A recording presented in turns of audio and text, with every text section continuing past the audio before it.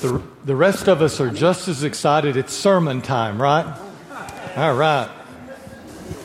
Hey, we're in Deuteronomy chapter 30 today.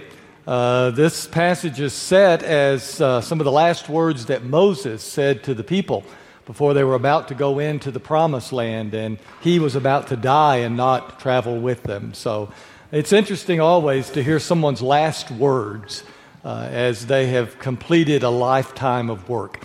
Let's be standing, please, as we hear this, the Word of God, as delivered to us through His faithful servant, Moses.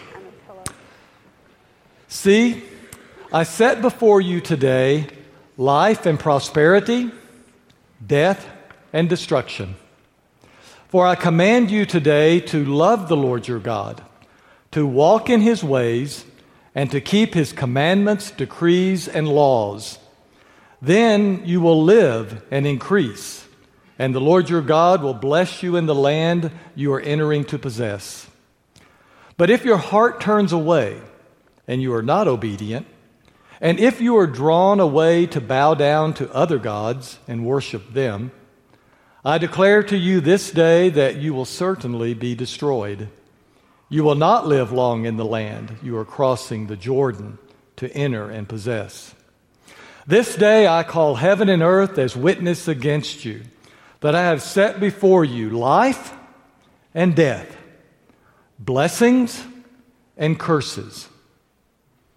Now choose life, so that you and your children may live, and that you may love the Lord your God, listen to His voice, and hold fast to Him.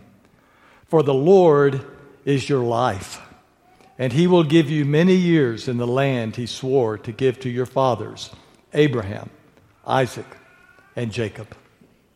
May God bless the reading of His word.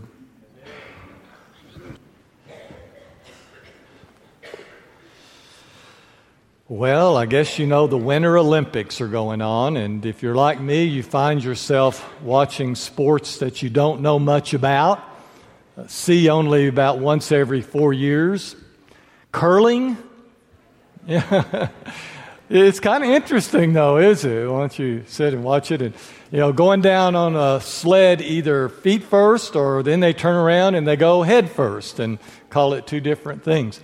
Well, the other day, I was, I think it was Tuesday, wasn't it, that we were kind of iced in for a few hours, and those of us who were intelligent stayed off the roads until they melted a little bit.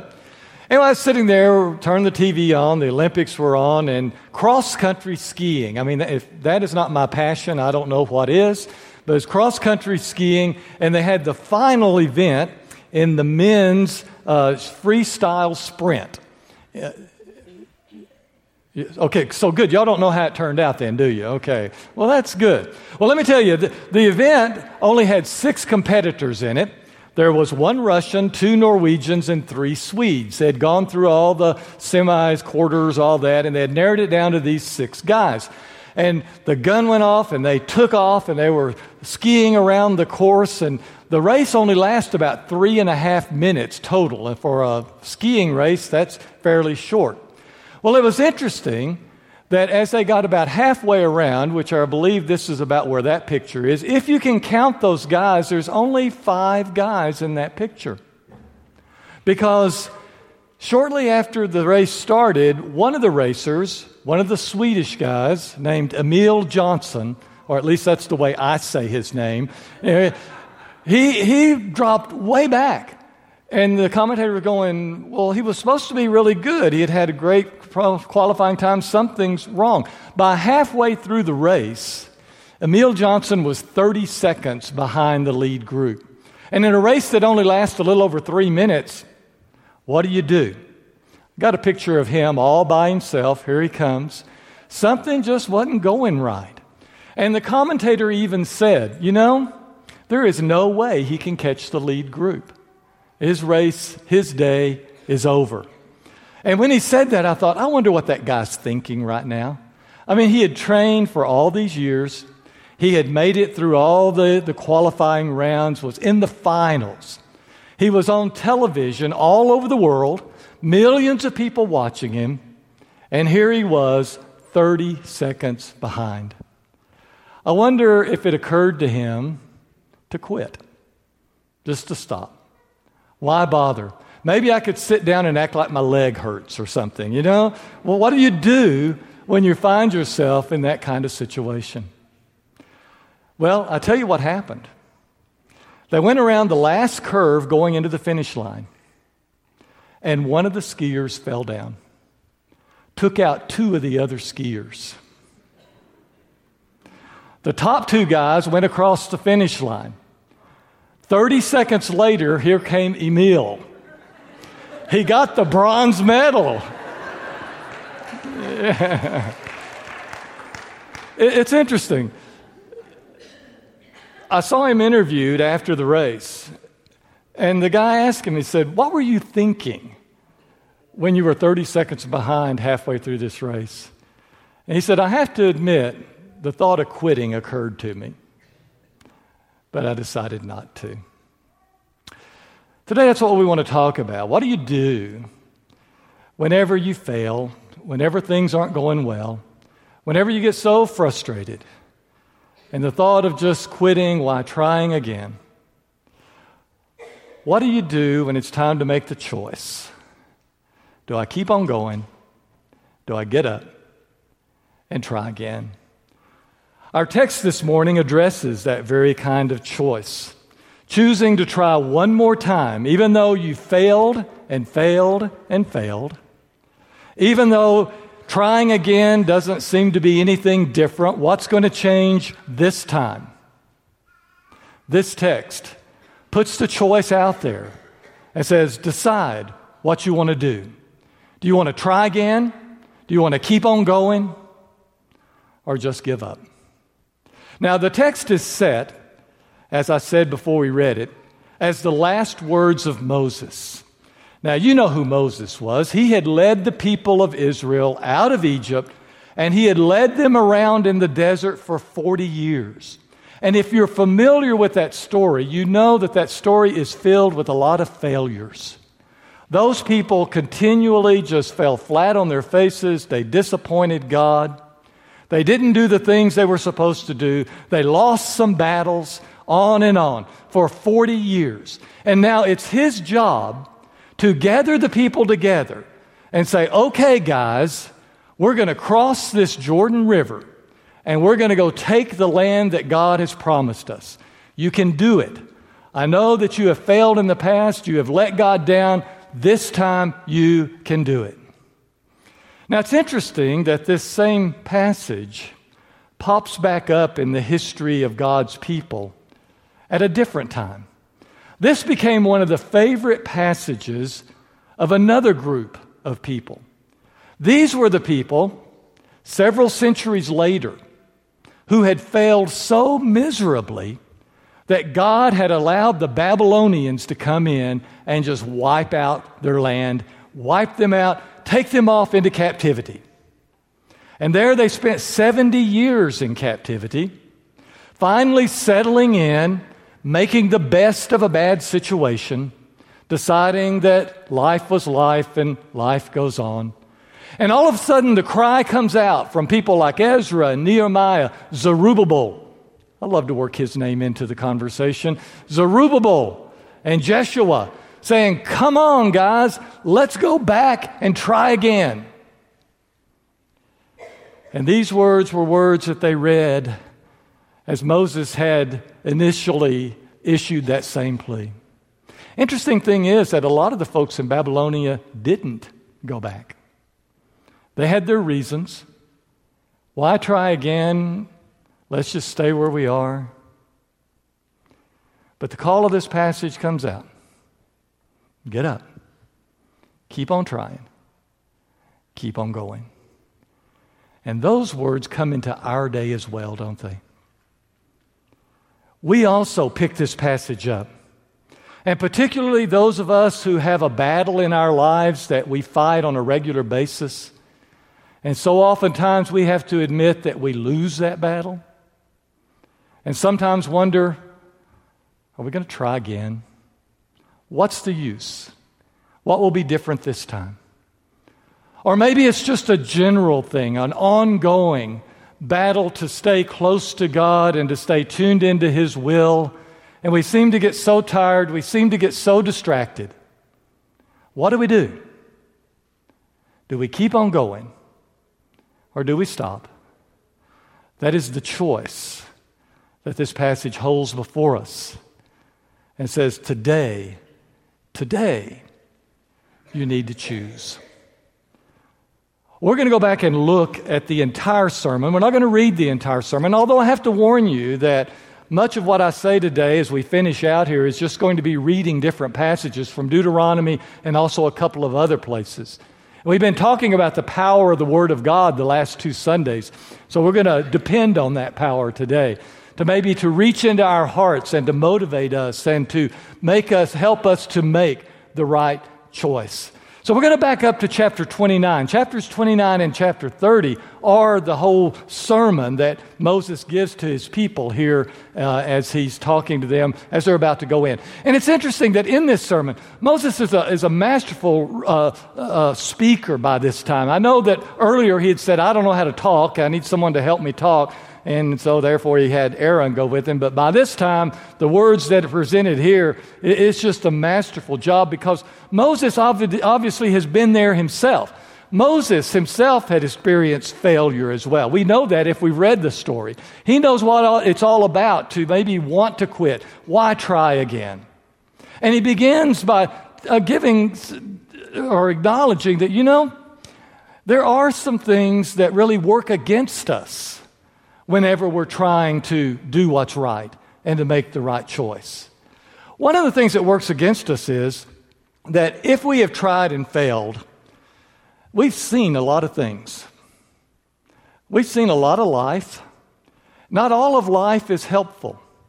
And yet sometimes things that we've seen, sometimes things that we've done, sometimes things that we've experienced have their own draw and their own allure. And it's hard sometimes to get those things out of our mind. For example, he says, you have seen their detestable things. This is talking to these people who once lived in Egypt and who have looked around at the lands they have traveled through. You've seen their filthy idols of wood and stone, of silver and gold that were among them.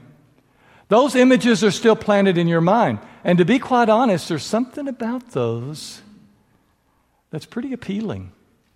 There's something about those that gives me comfort.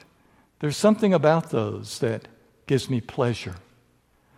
Moses goes on to say, it may be right here today among us a man or a woman or a family or a tribe whose heart is already thinking back to some of the things we've seen, some of the things we've done.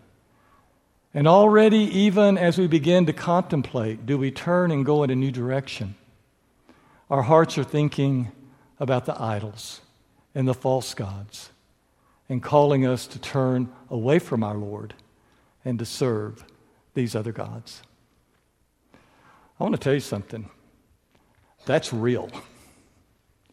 How do you deal with that? How do you deal with when you've seen too much? And there's other voices calling to you, other ways of living that are appealing. What do you do with that? It's interesting. A lot of what we sometimes do is decide we're not going to think about that, so we think about not thinking about it. And the more we think about not thinking about it, the more we're thinking about it. What do you do?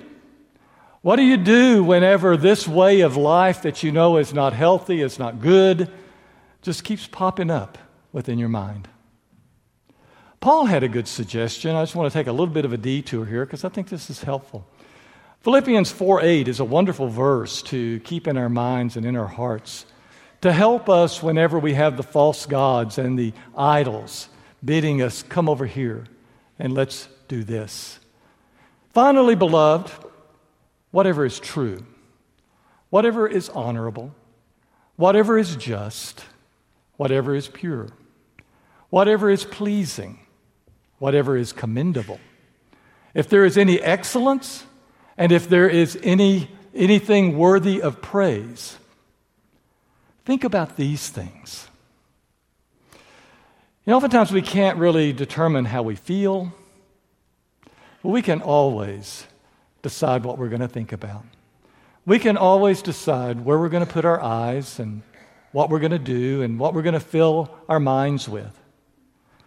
Paul says, don't worry so much about keeping the negative things out. Spend your time putting the positive things in, thinking about the things that need to be thought about, thinking about the things that will bless you and bless those around you.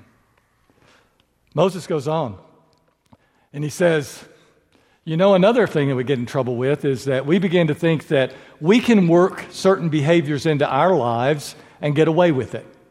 Yeah, we've been warned that we don't need to do this, we need to do that, and that may work for everybody else, but, I think I can handle this. I've talked with people with destructive patterns in their life and have actually heard them say that to me. I can handle it. Moses knew it. All those who hear these words and bless themselves, thinking in their hearts, oh, we're safe, even though we go our own stubborn way. Yeah, I know what you're saying, but I can really do it my way and I can work it out. I know other people have been destroyed by this way of life. Other people have found this way of life empty. I can do it. I can balance it out. I'll work it in. I've gotten away with it for years. We'll keep it going. Moses says this kind of thinking stands in the way of making the right choice and moving on and doing the things that God wants you to do. And finally, one more that he mentions too is just simply the utter despair that can come in our lives sometimes if we've tried over and over and over again. And it's like the people standing there, especially those people, those exiles who had been out in Babylonia for all that time. Their land had been destroyed. They look at it and say, there's nothing there. There's no going back. There is no rebuilding. There is no way that I can go back and be the person that God wants me to be. I've done too much. I've lived too much. I've been there. It's over. He says, you will see the devastation of that land and the afflictions with which the Lord has afflicted it. All its soil burned by sulfur and salt, nothing planted, nothing sprouted, unable to support any vegetation. Yeah, you look back and it seems like the earth has been scorched. There's just nothing to rebuild. I get frustrated sometimes with some folks that see their marriage this way, and they see it that way prematurely. And they look and say, there's nothing can be put back together in this marriage. We're going to have to go and do something else and do something different, not knowing what price they're going to pay to attempt to do something different, not knowing that things can be rebuilt, things can be put back together. When things look totally desolate and burned and scarred, it's not always the case. God steps in and offers these encouragements. In such a situation, even though because of these and other reasons you may feel like giving up, one thing you need to hear from Moses, from all of Scripture, one of the key things that's always said to us through the inspired word, even though you may feel like giving up, God has not yet given up on you. He is not going to let you go.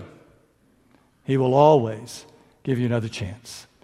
Now, Moses is going to work through this process a little bit. And let's hear some of his words and what he encourages. First of all, I didn't put any passages on this because it's all through the 29th, 30, really all through the book of Deuteronomy. It's this idea of remember all he has done for you in the past. We tend to focus on the negative. I've used this example before, and I always get a little sympathy and everything. I'm not looking for that. But I could have 5 of you walk by and say, good sermon, Tommy. And have one person walk by and go, Guess what I remember?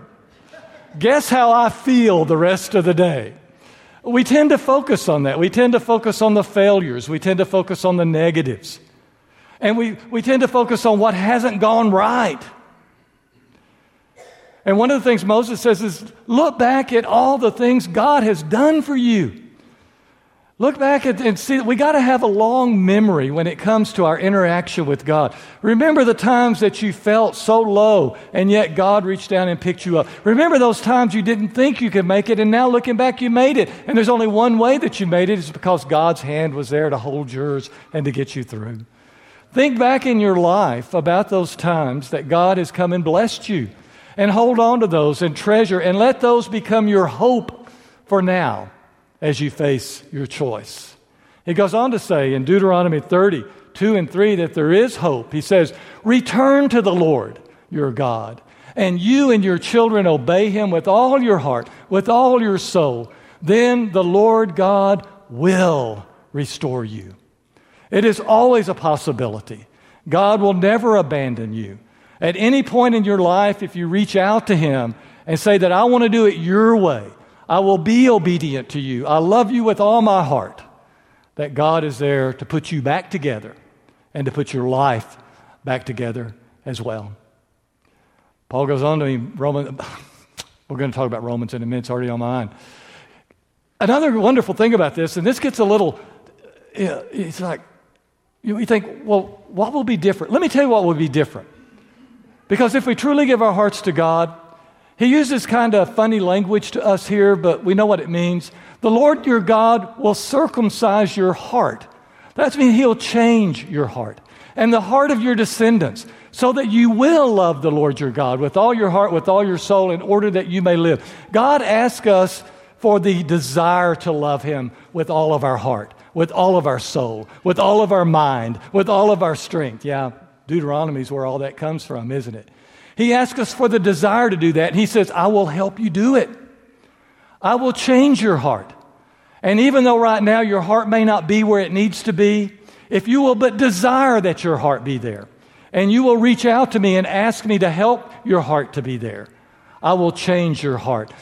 The prophet Ezekiel said the same thing basically when he said, a new heart I will give you, and a new spirit I will put within you, and I will remove from your body the heart of stone and give you a heart of flesh. I will put my spirit within you. Things can be different this time. And if we come to him with a true heart, they will be different. And one more bit of encouragement, he says.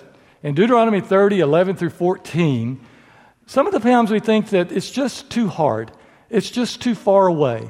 This all sounds nice, but I can't get there. Moses said this, the commandment that I am commanding you today is not too hard for you, nor is it too far away. Don't give me that. Don't say that it won't work for you, because it's not too hard. It's not too far away. He gives some wonderful examples. He says, it's not way up in heaven. God doesn't ask you to be Superman. He doesn't ask you to go up into heaven and get this for us so that we may hear it and observe it. You don't even have to sail across the sea. It's not way out there beyond the sea that you should say, who will cross to the other side of the sea for us and get it for us so that we can observe it. What God wants us to do is not outside of our reach. No, the word is very near to you. It is in your mouth. It is in your heart for you to observe. Paul said the same thing about the gospel. In fact, the gospel is even more alive than the word of God was given under the old law. Listen to how he takes that same passage and tells each one of us who are struggling along. The righteousness that comes from faith says this, do not say in your heart, who will ascend up into heaven? We don't have to go get the Son of God. You know what? God loves us so much that he sent his Son. Yeah. You don't have to go get him. You don't have to do something to get his attention. You don't have to reach up there and grab him and pull him. God sent him for you. Or who will descend into the abyss? That is, to raise Christ up from the dead. It's not up to you to raise Christ from the dead. God is not asking something that's out of your ability. What is he asking for? But what does it say? He said, the word is near you. It's on your lips. It's in your heart. That is the word of faith that we now proclaim. Because if you confess with your lips that Jesus is Lord and believe in your heart that God raised him from the dead, you will be saved. You will be put back together. You will be restored. don't say, you can't get there from here, because God is there to take you there. Moses closes out with the words of our text, and let me read just a portion of that one more time and see, after we've kind of slowed down and thought about it for a while, if this plea for Moses doesn't make sense in your life as well. I call heaven and earth to witness against you today that I have set before you life and death, blessings and curses. Choose life. It is near. It is right next to you. If you desire, choose life. Let's stand and sing.